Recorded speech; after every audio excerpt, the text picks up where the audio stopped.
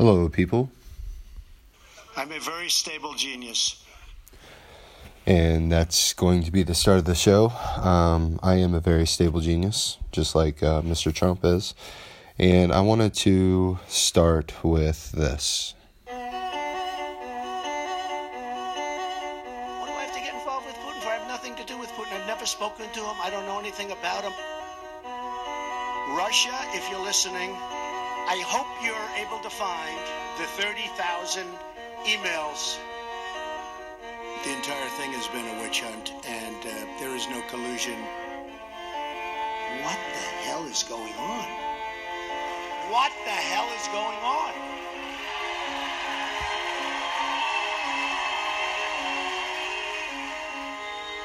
What the hell is going on with Trump and Russia? So far, there's precious little evidence, only a deluge of questions. Trump denies it all. The central allegation against President Trump is that his campaign colluded with Russia to hack leading Democrats during the election. The truth?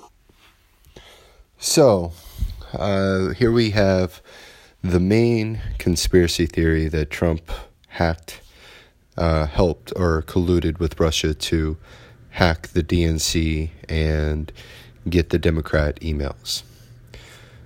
But I'm not going to take a lot of time on this because I've spoken about this before on Twitter.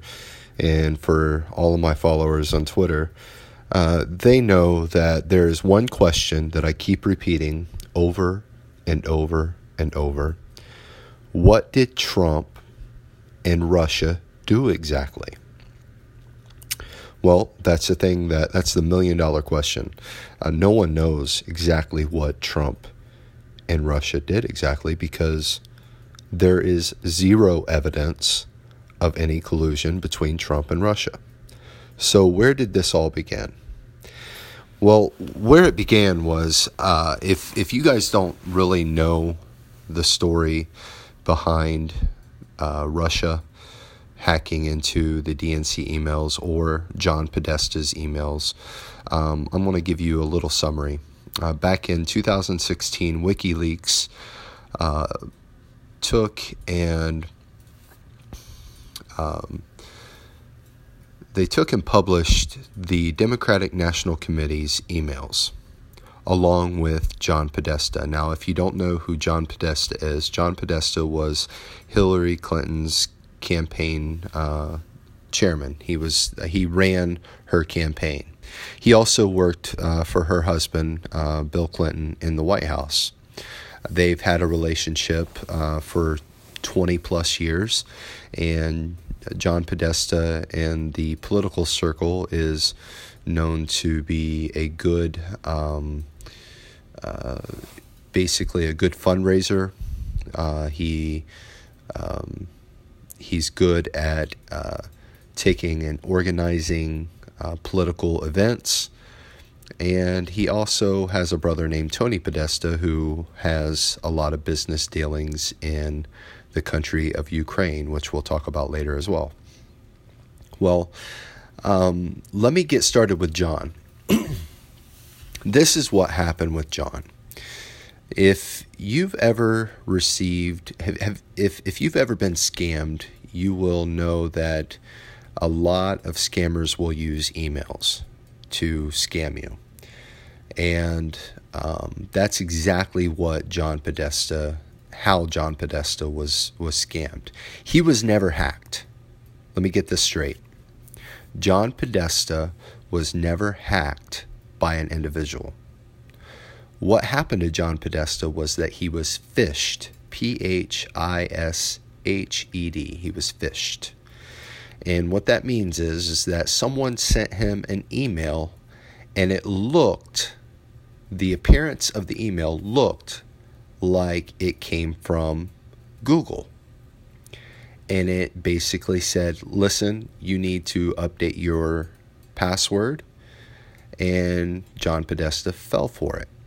So basically, John Podesta put in his old password, or his current password, and then put in his new password twice. like you would change your email password. If anybody's changed their email password, you know exactly what this looks like. So John Podesta did that, pressed sent, and then it got sent to the individual who sent him that email, which was not Google. We don't know if it was a Russia agent. We don't know who this person is, but that's exactly how that took place.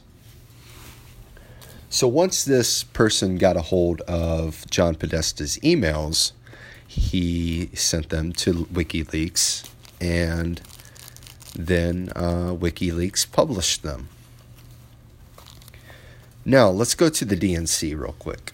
The DNC had all of their emails uploaded to WikiLeaks, and WikiLeaks published them. And basically, when the Democratic National Committee figured out that there was a breach in their security, in their systems, who did they call? Does anybody know? Well, I'll tell you. It was a company who, by the way, one of the founders of the company is from the country Ukraine, which we'll talk about later. The company is called CrowdStrike, and CrowdStrike is a company basically specializes in security. You can Google it up. I'm not going to sit there and be all professional with this podcast and read from a Wikipedia and try to be a genius that I am. I'm not going to sit there and pretend to know information that I don't. All I know is that CrowdStrike was founded by a Ukrainian, and they do specialize in software security. And so CrowdStrike investigated this breach instead of the FBI. CrowdStrike basically came up with algorithms. I can't even say that word. And they also looked at the sophistication on how the DNC servers was breached. And basically they said that there was a lot of Russian malware used. Now,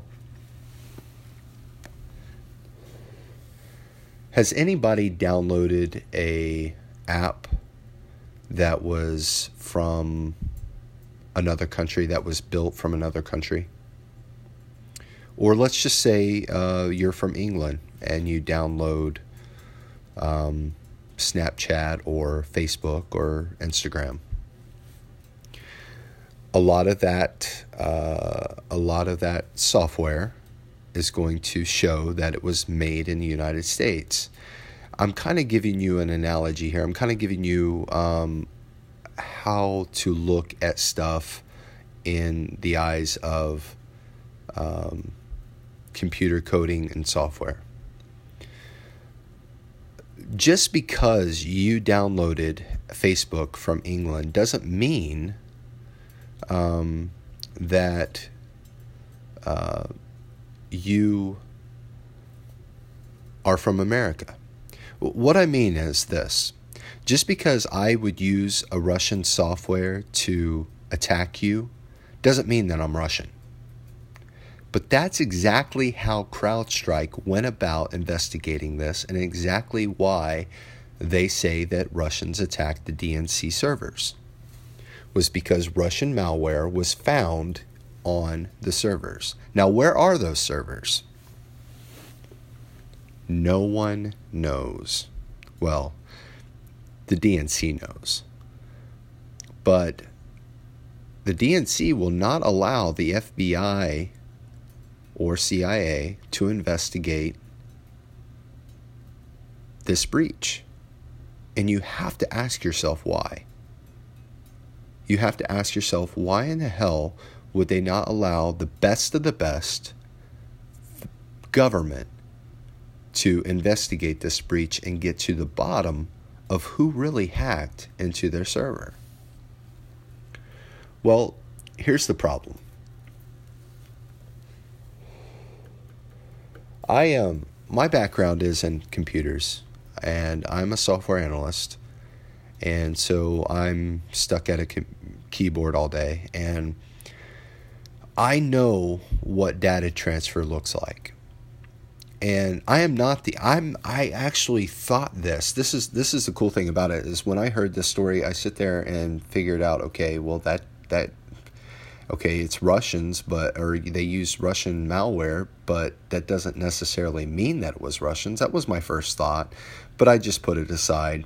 And then I learned more about this breach, and I learned about the data transfer. Now, if you take and you have, let's say, Comcast Internet or Xfinity Internet, and then someone else has, let's say, a fiber optic Internet, Roadrunner, or let's say that you live in a rural area and you have, let's say, Frontier or some sort of DSL connection. All of those connections are different in speed. Fiber optic is completely fast. You can get up to a gig of data per second, downloading and uploading. And let's say that you go through DSL. Well, you're only going to get maybe less than 20 megabytes per second. So that difference of a speed is going to you're going to be able to tell by data transfer on any system on the speed. And the problem with the question that I have with this whole investigation on the DNC servers was that the speed was phenomenal, meaning that it couldn't have been an outside connection. It would be possible, but if it was possible, then I just don't know. With Russia, if it was Russia and inside Russia and not inside the United States, let's say that it was inside the United States, that the breach happened, and there was a figure. Of course, they're not going to use a direct connection, because a direct connection will basically show their location. So they're going to use basically a VPN to get into this system. A VPN is a virtual private network. So basically your connection is going to bounce around, and you really cannot pinpoint where your connection is. It's very secure. A lot of journalists use VPNs. A lot of people overseas use VPNs because it allows them a connection to the outside world without being completely anonymous. Well, the connection with the DNC servers, the data transfer of all their emails to the location where it was sent to, was phenomenal. So if you have a VPN that you're working with and it's bouncing around, that data is going to slow down at a certain point. Well, the data that was being transferred was not slowed down at all. It was consistent, meaning that the whole conspiracy theory behind, and I'm not going to get into the guy who was murdered. His name is Seth Rich. I'm not going to get into that because I haven't really studied that thoroughly. But if there was a data transfer to happen, it had to have been, it's more consistent to say it was through a USB drive. That's the speed. If you take the speed of a USB drive and you look at the data transfer on a USB drive and then you compare it to the information that CrowdStrike has, it's very, very similar. So what did Russia and Trump do exactly? Well, let me go ahead and we'll continue this. The whole truth about the truth, so help you God. There are now 5 separate congressional inquiries into Trump and Russia. The former director of the CIA spoke to one. It should be clear to everyone that Russia brazenly interfered in our 2016 presidential election process, and that they undertook these activities despite our strong protests and explicit warning that they not do so. That is the unified judgment of all the US intelligence agencies. I first heard about Russia interfering in the US election process in early 2016. One of Donald Trump's Republican opponents sent me to meet someone who'd retired from the US intelligence community. You know, his former spy said to me, we've just had a recording from one of our allies which shows the Russians trying to help Donald Trump in the election. Whether that recording or any recording like it really exists is the subject of the many investigations into what relationship the Trump campaign had with the Kremlin. But so that is the key that the media will use, is that it's speculative. They assume. If you really read into their language, you'll hear all those words: assumption, presume, assume. They never say downright that it actually happened, because it never did happen. And this country went through 3 years of investigations on this topic, and not one shred of evidence other than Trump saying, Russia, if you have Hillary's emails, if you can find Hillary's 33,000 emails, please do. And if anyone pays attention at all with Trump, we all know that he says things in jest all the time. So anyone with any amount of intelligence in them would know that he was joking. But that is what the actual media uses as pure evidence that he was communicating to Russia. And I think that is just nonsense. Absolutely nonsense. So, what did Obama say about this?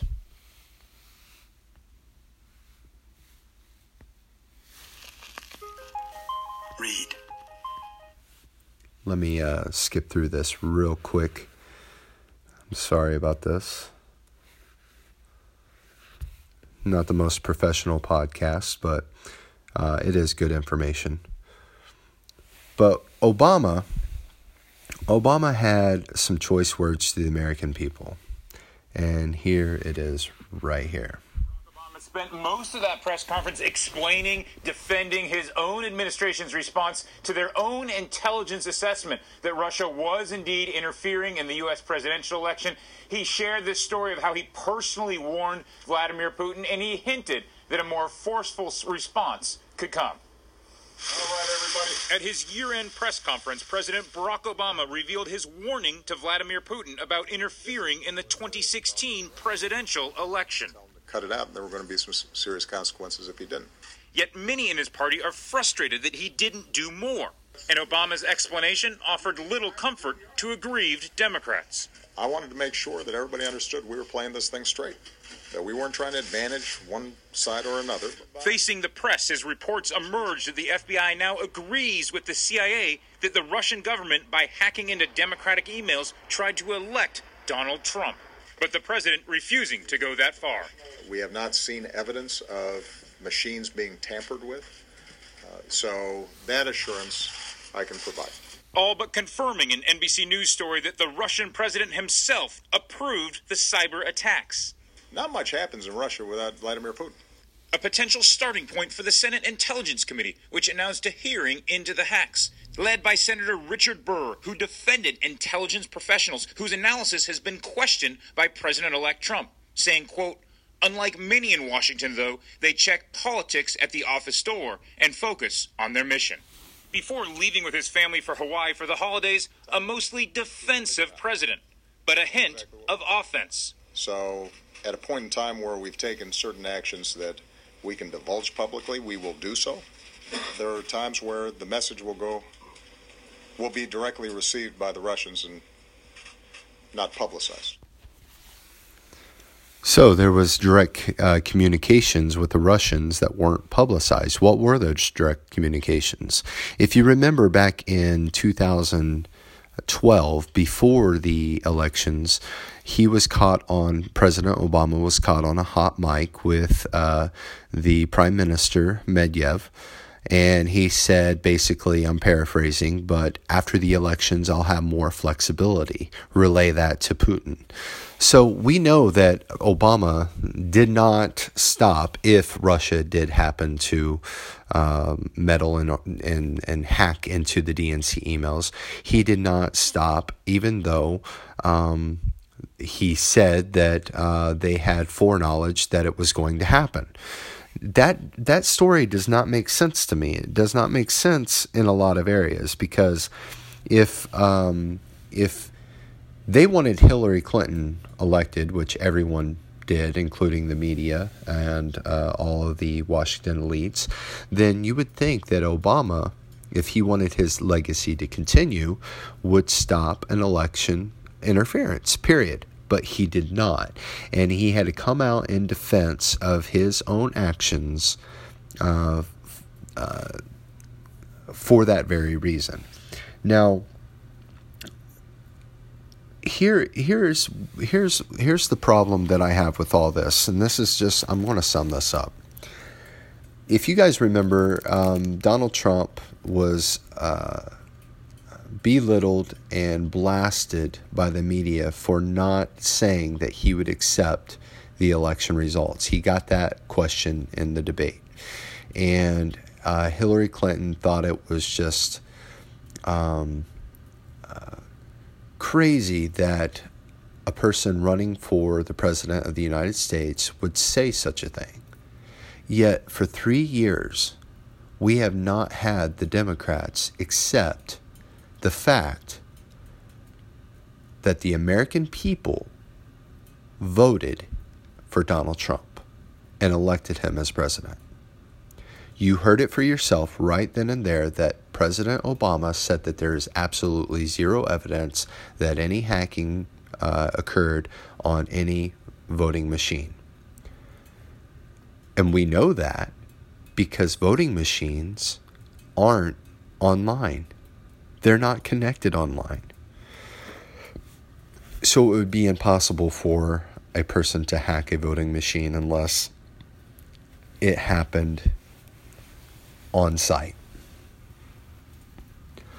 So that's all I have to say about Russia. Just in summary, basically, it's just a bunch of bullshit. And I feel that this was a predetermined, this was pre-planned, and it was predetermined to blame Trump if he won the insurance policy. Blame Trump and Russia for the win in 2016. Now, along with Ukraine, if you, and I'm not going to stay on this topic very long because I got a couple other things that I want to speak about personally and some video games that I want to talk about. But if you look at Ukraine real quick and the perfect phone call, Donald Trump basically called the newly elected president of Ukraine, and what it was a congratulatory phone call, and basically they talked a little bit about policy.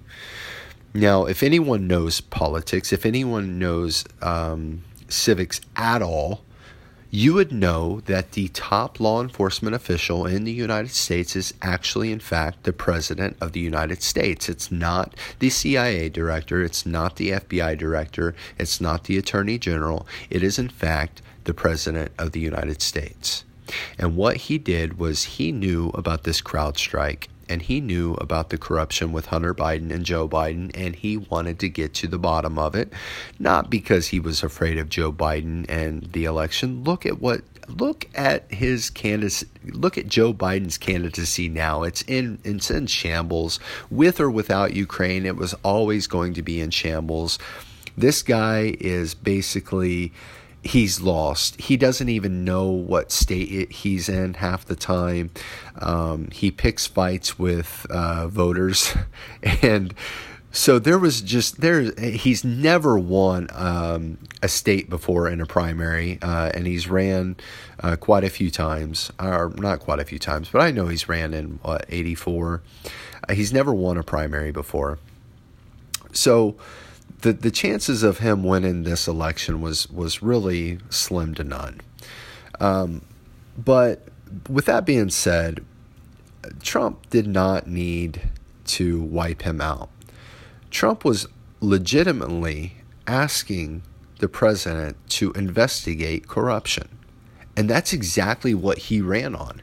If you don't remember, the biggest line in the second debate that got the crowd roaring was the fact that Hillary Clinton said, yeah, and the country should be, I'm paraphrasing again, the country should be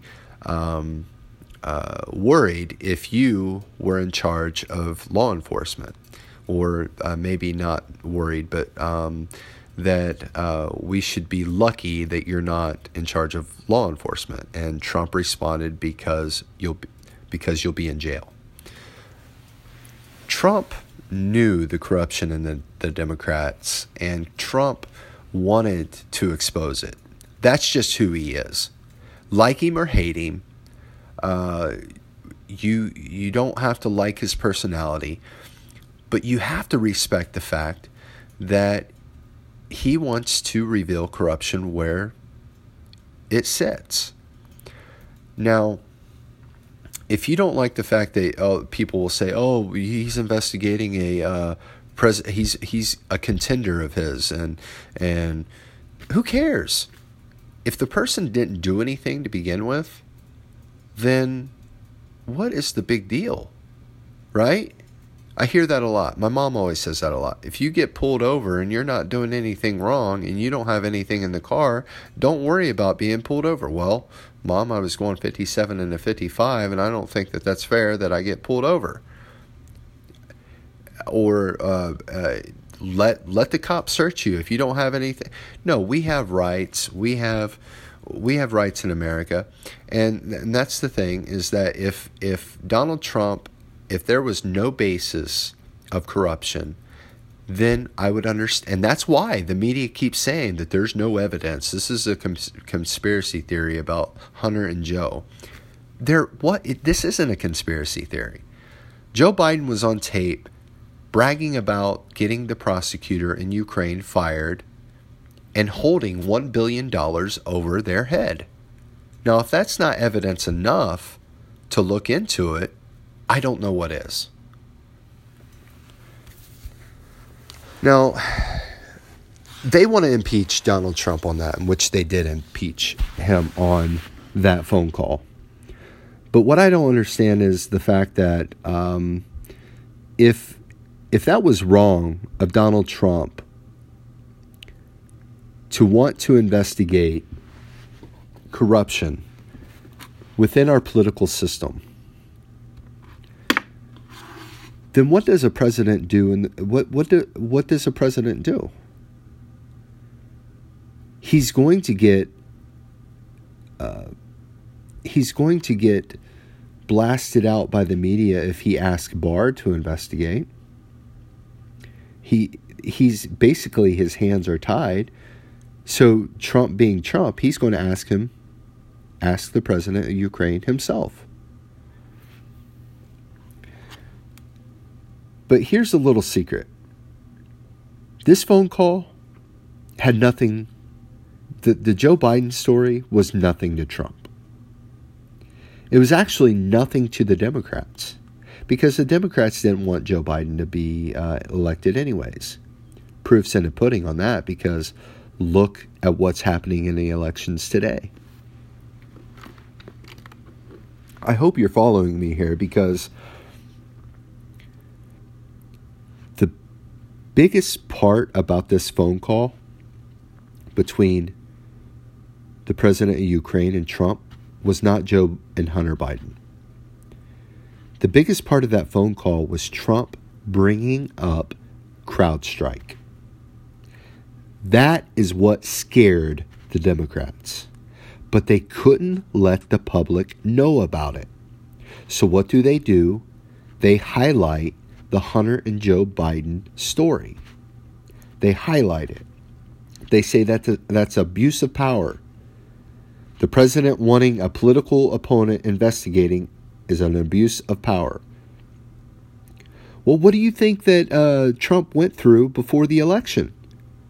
This Russia thing didn't happen. This investigation didn't happen after the election. It is known now that FISA abuse occurred, and it is known before the election that Trump's campaign was spied on. That is a fact. That is not something that a Trump supporter is just saying to take and persuade people.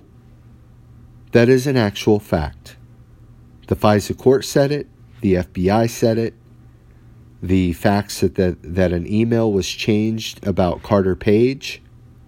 The fact that there was nothing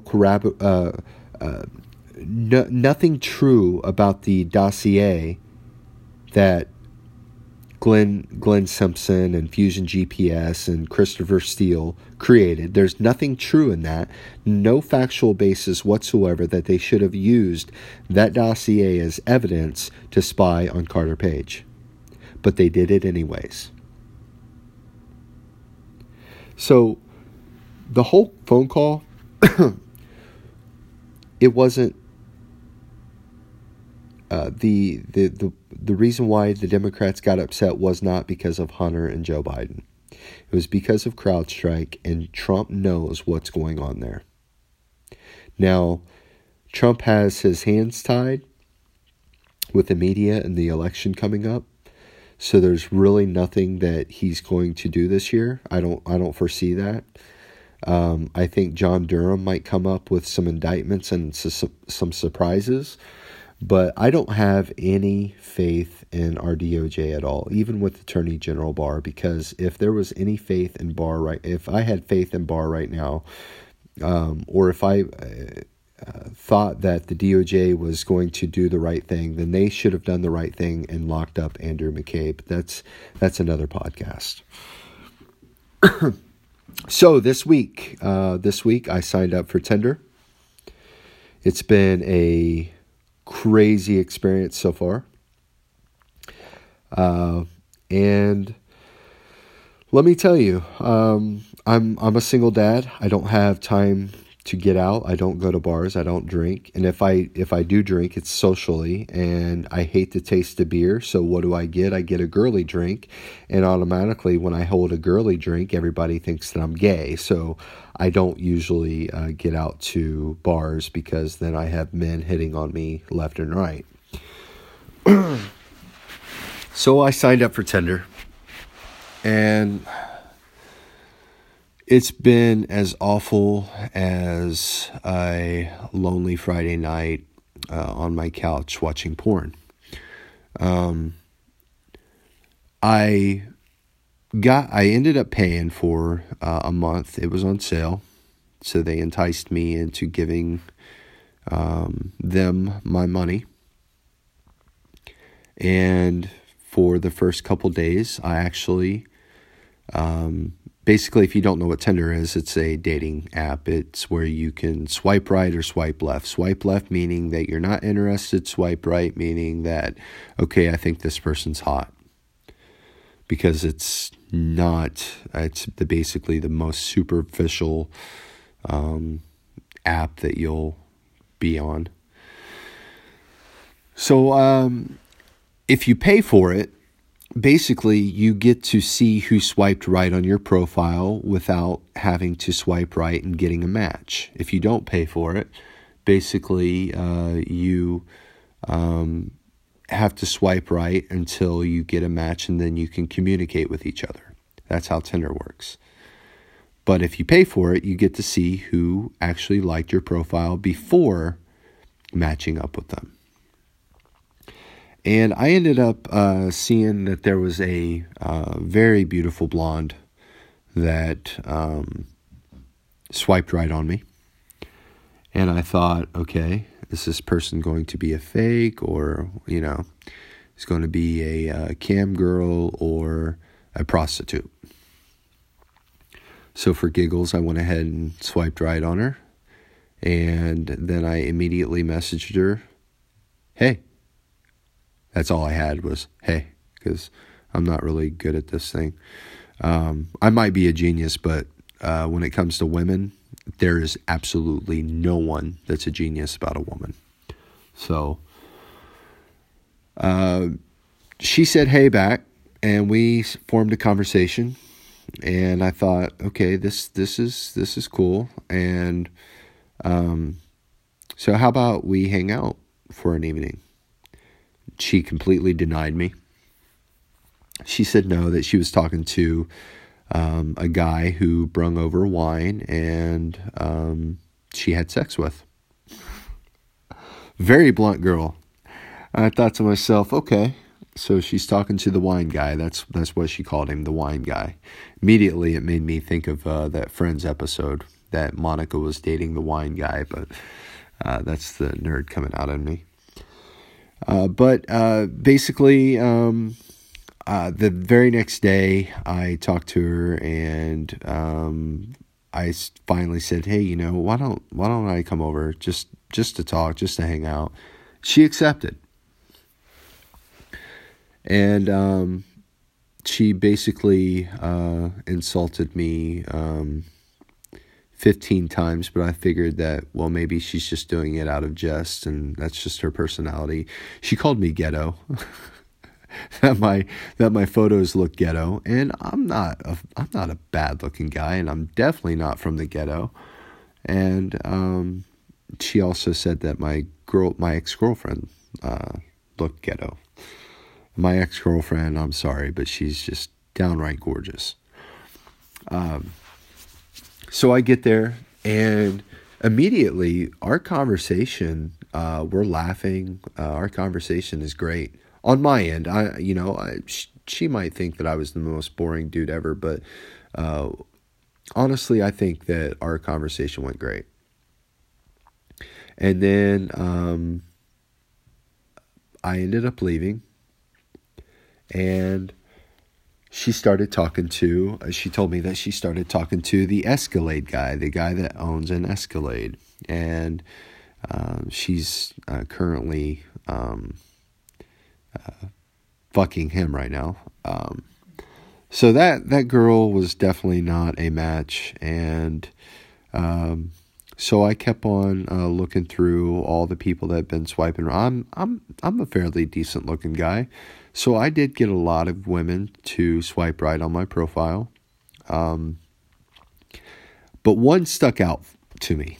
I thought I got a little alert on my phone saying that a person liked my profile. I clicked open on it, and there's no picture of a person. It's just like the background was just art. I thought that was kind of cool. So, and then I looked down at her profile, and it said she's a vegan. Okay, well, I'll pass on that. She likes art. Okay, I love art too. And that she eats humans. So I immediately took and just thought that, man, I wish Tinder could give me a refund right now.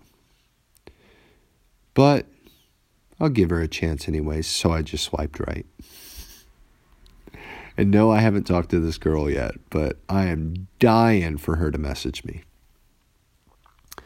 I did meet a girl from Croatia, and that is, this girl is very impressive. She knows a lot of different languages.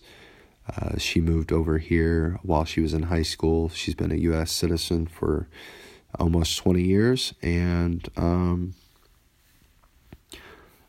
she definitely impressed me. And then there's others that contacted me and is just as impressive.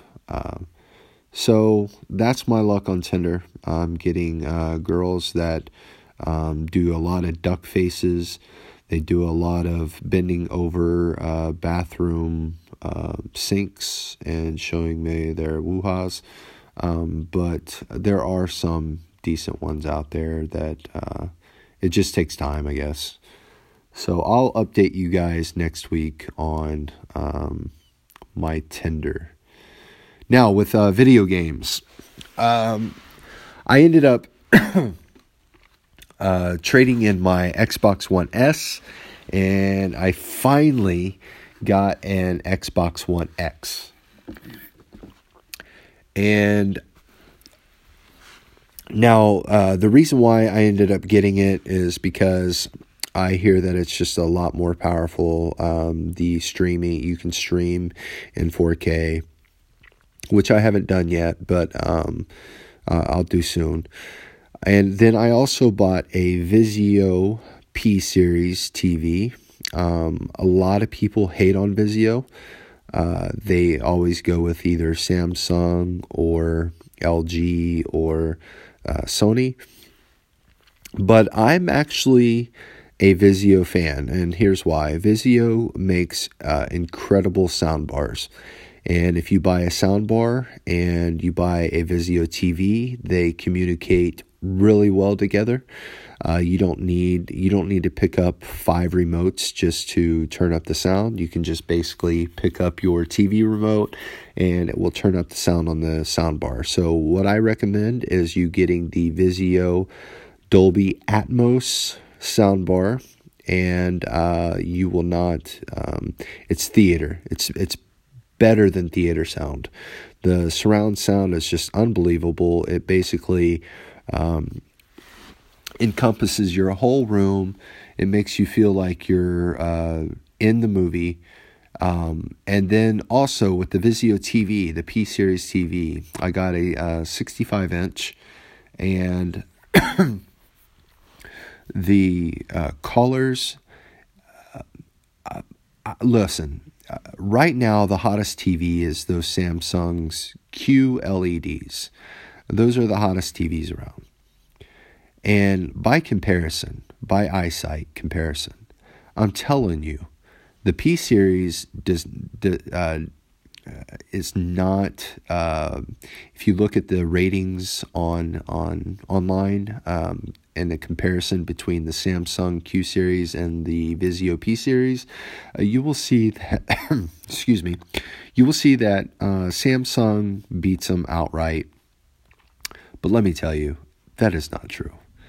Vizio, the color, the brightness, the clarity of the 4K, it is hands down more beautiful TV than the Samsung. And I'm not just saying this as a Vizio fan. I'm not. If Samsung clearly had a clearer picture and the input lag was lower than the Vizio, there's no doubt that I would buy a Samsung. I'm not dead set on just buying one brand.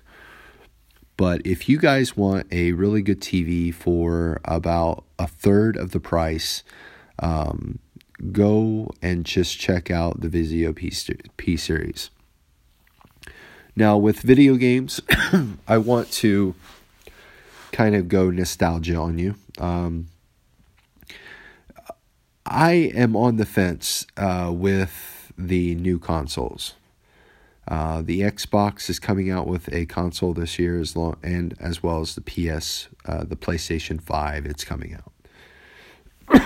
Now, I ended up I was a big PlayStation fan. Back in 2009, I ended up buying my PlayStation 3, and my little brother, he had an Xbox 360. And he always told me that Xbox was better. It was just so much better than the PlayStation. And I thought to myself, no, you're absolutely wrong.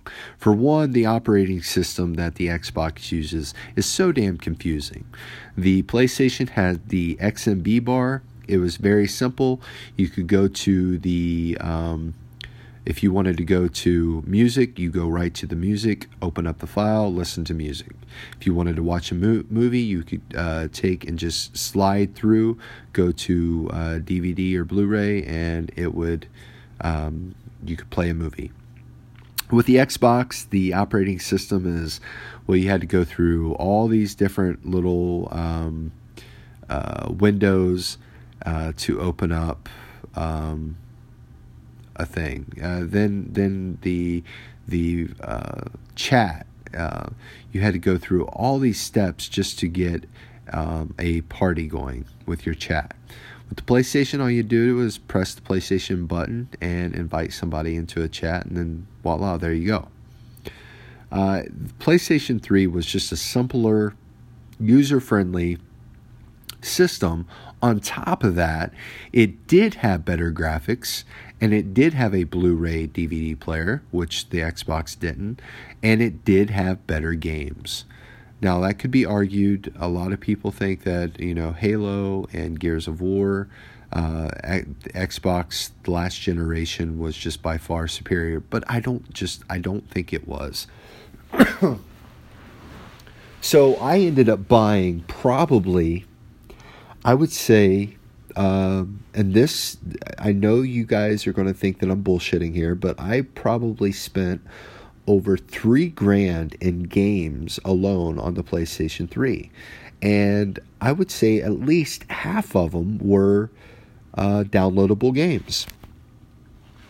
And I bought here's some cool games. If you still have your PlayStation 3 and you want to play some great games, here's what you need to check out. First, Burn Zombie Burn. Burn Zombie Burn is basically a third-person type game. It's like you're looking down on the map. You're a guy who battles hordes and hordes of zombies, and you have different weapons, and you try to get through each level. It's really cool.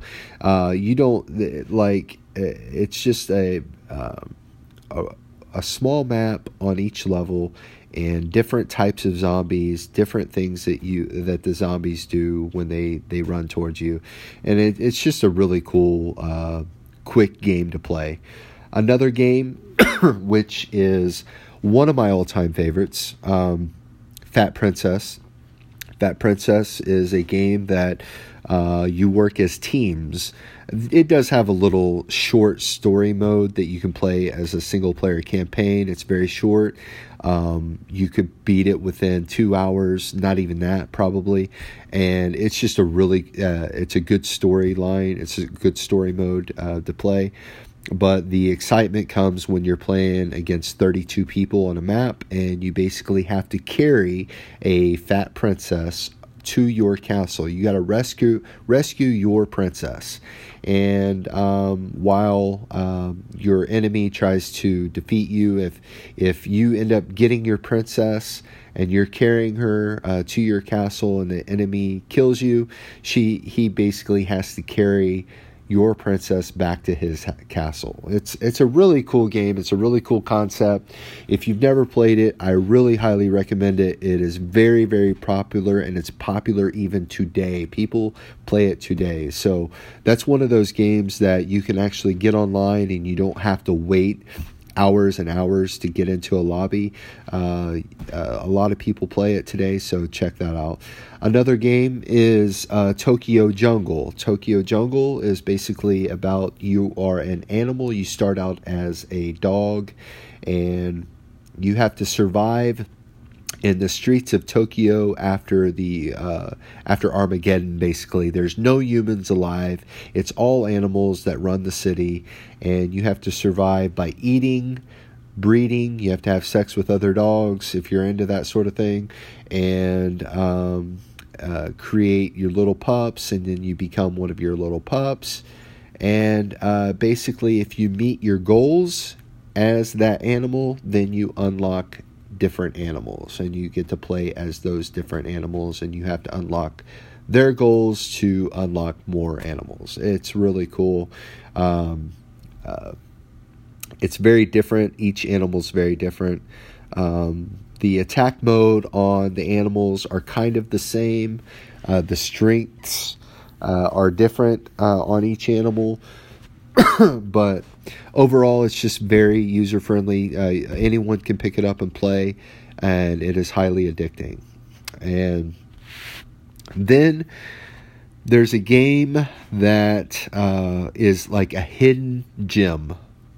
And if you have YouTube, please pause this podcast. And I'm gonna let you. I'm gonna take and kind of stop myself. So pause this podcast after you hear this name. It's called The Last Guy. So what you want to go on YouTube, search for The Last Guy PlayStation 3 gameplay. Okay, so now after you watched a little bit of that, I'm telling you, it does not look like the best game ever. And I'm not going to consider it the best game ever, obviously, but I'm telling you, this is one of the most highly addictive games ever. And the reason why is just you are basically, if you haven't looked this up, you're basically a little, it's like a Google map. If you ever looked at a Google map, you'll see all these street views and stuff. You're this little you're this little guy who is supposed to save the world from zombies. And what these zombies are, they don't even look like zombies. They're not like, dead men walking around. They look like insects. They look like bugs. That's big, giant bugs walking in the streets of on your map. And they're probably like, streets from Japan or something. But it's got cool music in the background. It's very upbeat. And basically you walk around these buildings, and when you walk by a building, all of the people that's in that building will run out to you and form a line. And you basically have to take all these people into a safe zone without getting killed by the zombie bug. Now, if it so happens that the zombie does hit your line of people, all the people will scatter back into the building, and then you have to restart and try to get them back to following you. The only way that you can die in this game is that if a zombie hits you and you don't have anyone following you. That is how you die. Or if the zombie hits you directly, then you will die. So that is a hidden gem. There's probably 18 levels. I beat all of them. It is just, and they also got some DLC maps, which I purchased. It is just a great game. It will take hours from you, and you'll love it. You'll absolutely love that game. And then I'm going to go ahead and tell you my final game of this evening. Let me tell you the story first. So I have a Japanese friend. He's from Nagasaki. He now lives in Texas, and back in 2012, he got his citizenship, which I was very proud about. And he traded games with me. Basically, he shared his account. I had his username and password for his PlayStation, and he had mine. And what we would do, since he knew that I purchased many games, he would download the games that I would purchase, and then I would download the games that he would purchase. And let me tell you, he had a Japanese PlayStation 3. He bought his PlayStation 3 in Japan. And so basically when he went online to buy games, it was all Japanese games. It wasn't, the American-made games. I mean, I guess that he probably had that option, but it was just mainly Japanese games. And let me tell you something. Some of these Japanese games are so fucking weird, it's not even funny. Look up Cup of Noodles gameplay. It is absolutely fucking weird, and I don't understand for the life of me why people play it. But one day, after he told me to play this game called White Swan, and it was absolutely just the weirdest game ever. It was kind of cool. It was different. You basically had a white canvas on the screen, and you were painting everything so that way things could come visible. And it was kind of like the whole Mickey Mouse game. I don't know if you remember that. Man, what is that game? You're Mickey Mouse and you basically paint stuff and things appear. It was basically kind of like that game, but a more in-depth story, more of an adult type story. And so after playing that, he called me up and he said, man, you've got to play this game. It's called Sound Shapes. And I thought to myself, okay, this is going to be weird again, and I'm just not up for it. And I don't smoke marijuana, but I had a friend who offered me a joint, and I actually accepted it that day. So I smoked a little bit of it. And I'm all for marijuana. I think it's pretty awesome, but that's a different topic. I don't smoke it now today. I'm not like but I do not. I'm not against it at all. So I smoked it that day, and I was bored. So I was like, you know what? I'm going to go ahead and download this game and play it, because he is continuously messaging me. Have you played the game yet? Have you played the game yet? And I keep telling him, no, not yet, not yet. And so he was like, put on your Astro A50s. Astro A50s are, they say they're the best headset that you can buy. I beg to differ, but I went ahead and bought a $300 set anyways. So I put my headset on, I smoked me a few hits of a joint, and I put Sound Shapes in. Now, let me tell you, Sound Shapes is basically kind of like a little small yellow, you are a little small yellow circle. Kind of looks like a Pac-Man without a mouth and eyes. And you go through these levels and you collect shapes. You collect these little circles that create music. And each time that you click on this circle, it creates a sound. And then you collect another circle and it creates a sound. So basically, when you're going through the game, it creates a song. And I noticed that Beck, if you guys know music at all, Beck is a musician. He won an Album of the Year, I think, in 2015 over Beyonce, Taylor Swift, all of them. He's a great musician. Love his music. He has an actual album on that game. So basically, if anybody's played Super Mario Brothers, you know how you have a level like 1-1, 1-2, 1-3. Well, Sound Shapes, you have DJs. Each DJ is an album, and you have different songs on that album that you have to play for to unlock the second album of a different DJ.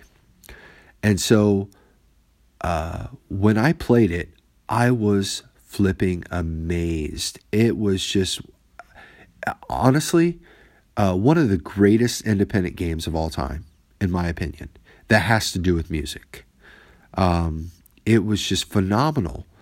And so I called him up about 3 hours later, and I said, I played through the game, and I told him the same exact thing I'm telling you guys. It was just phenomenal.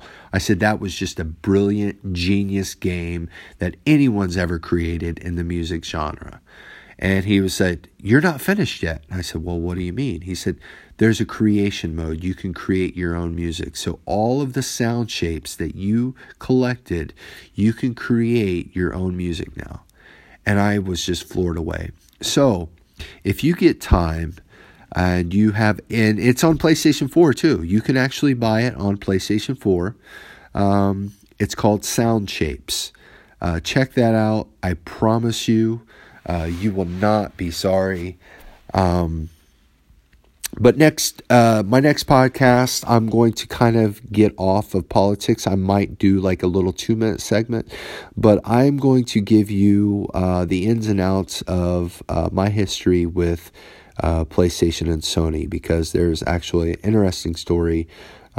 I was a beta tester for them in the year of 2010, 2011, and I will give you some details on that. And we'll also talk about George Hotz. and the fallout between him and Sony. And we will also talk about the hack that Sony had back in 2011, and which is more interesting because I was a victim of that hack, and I'll tell you about that. So thanks for listening, guys. That is my podcast for this evening. I want to give a shout out to my good friend Sean on Twitter, and hopefully you guys will listen again next week. You take care.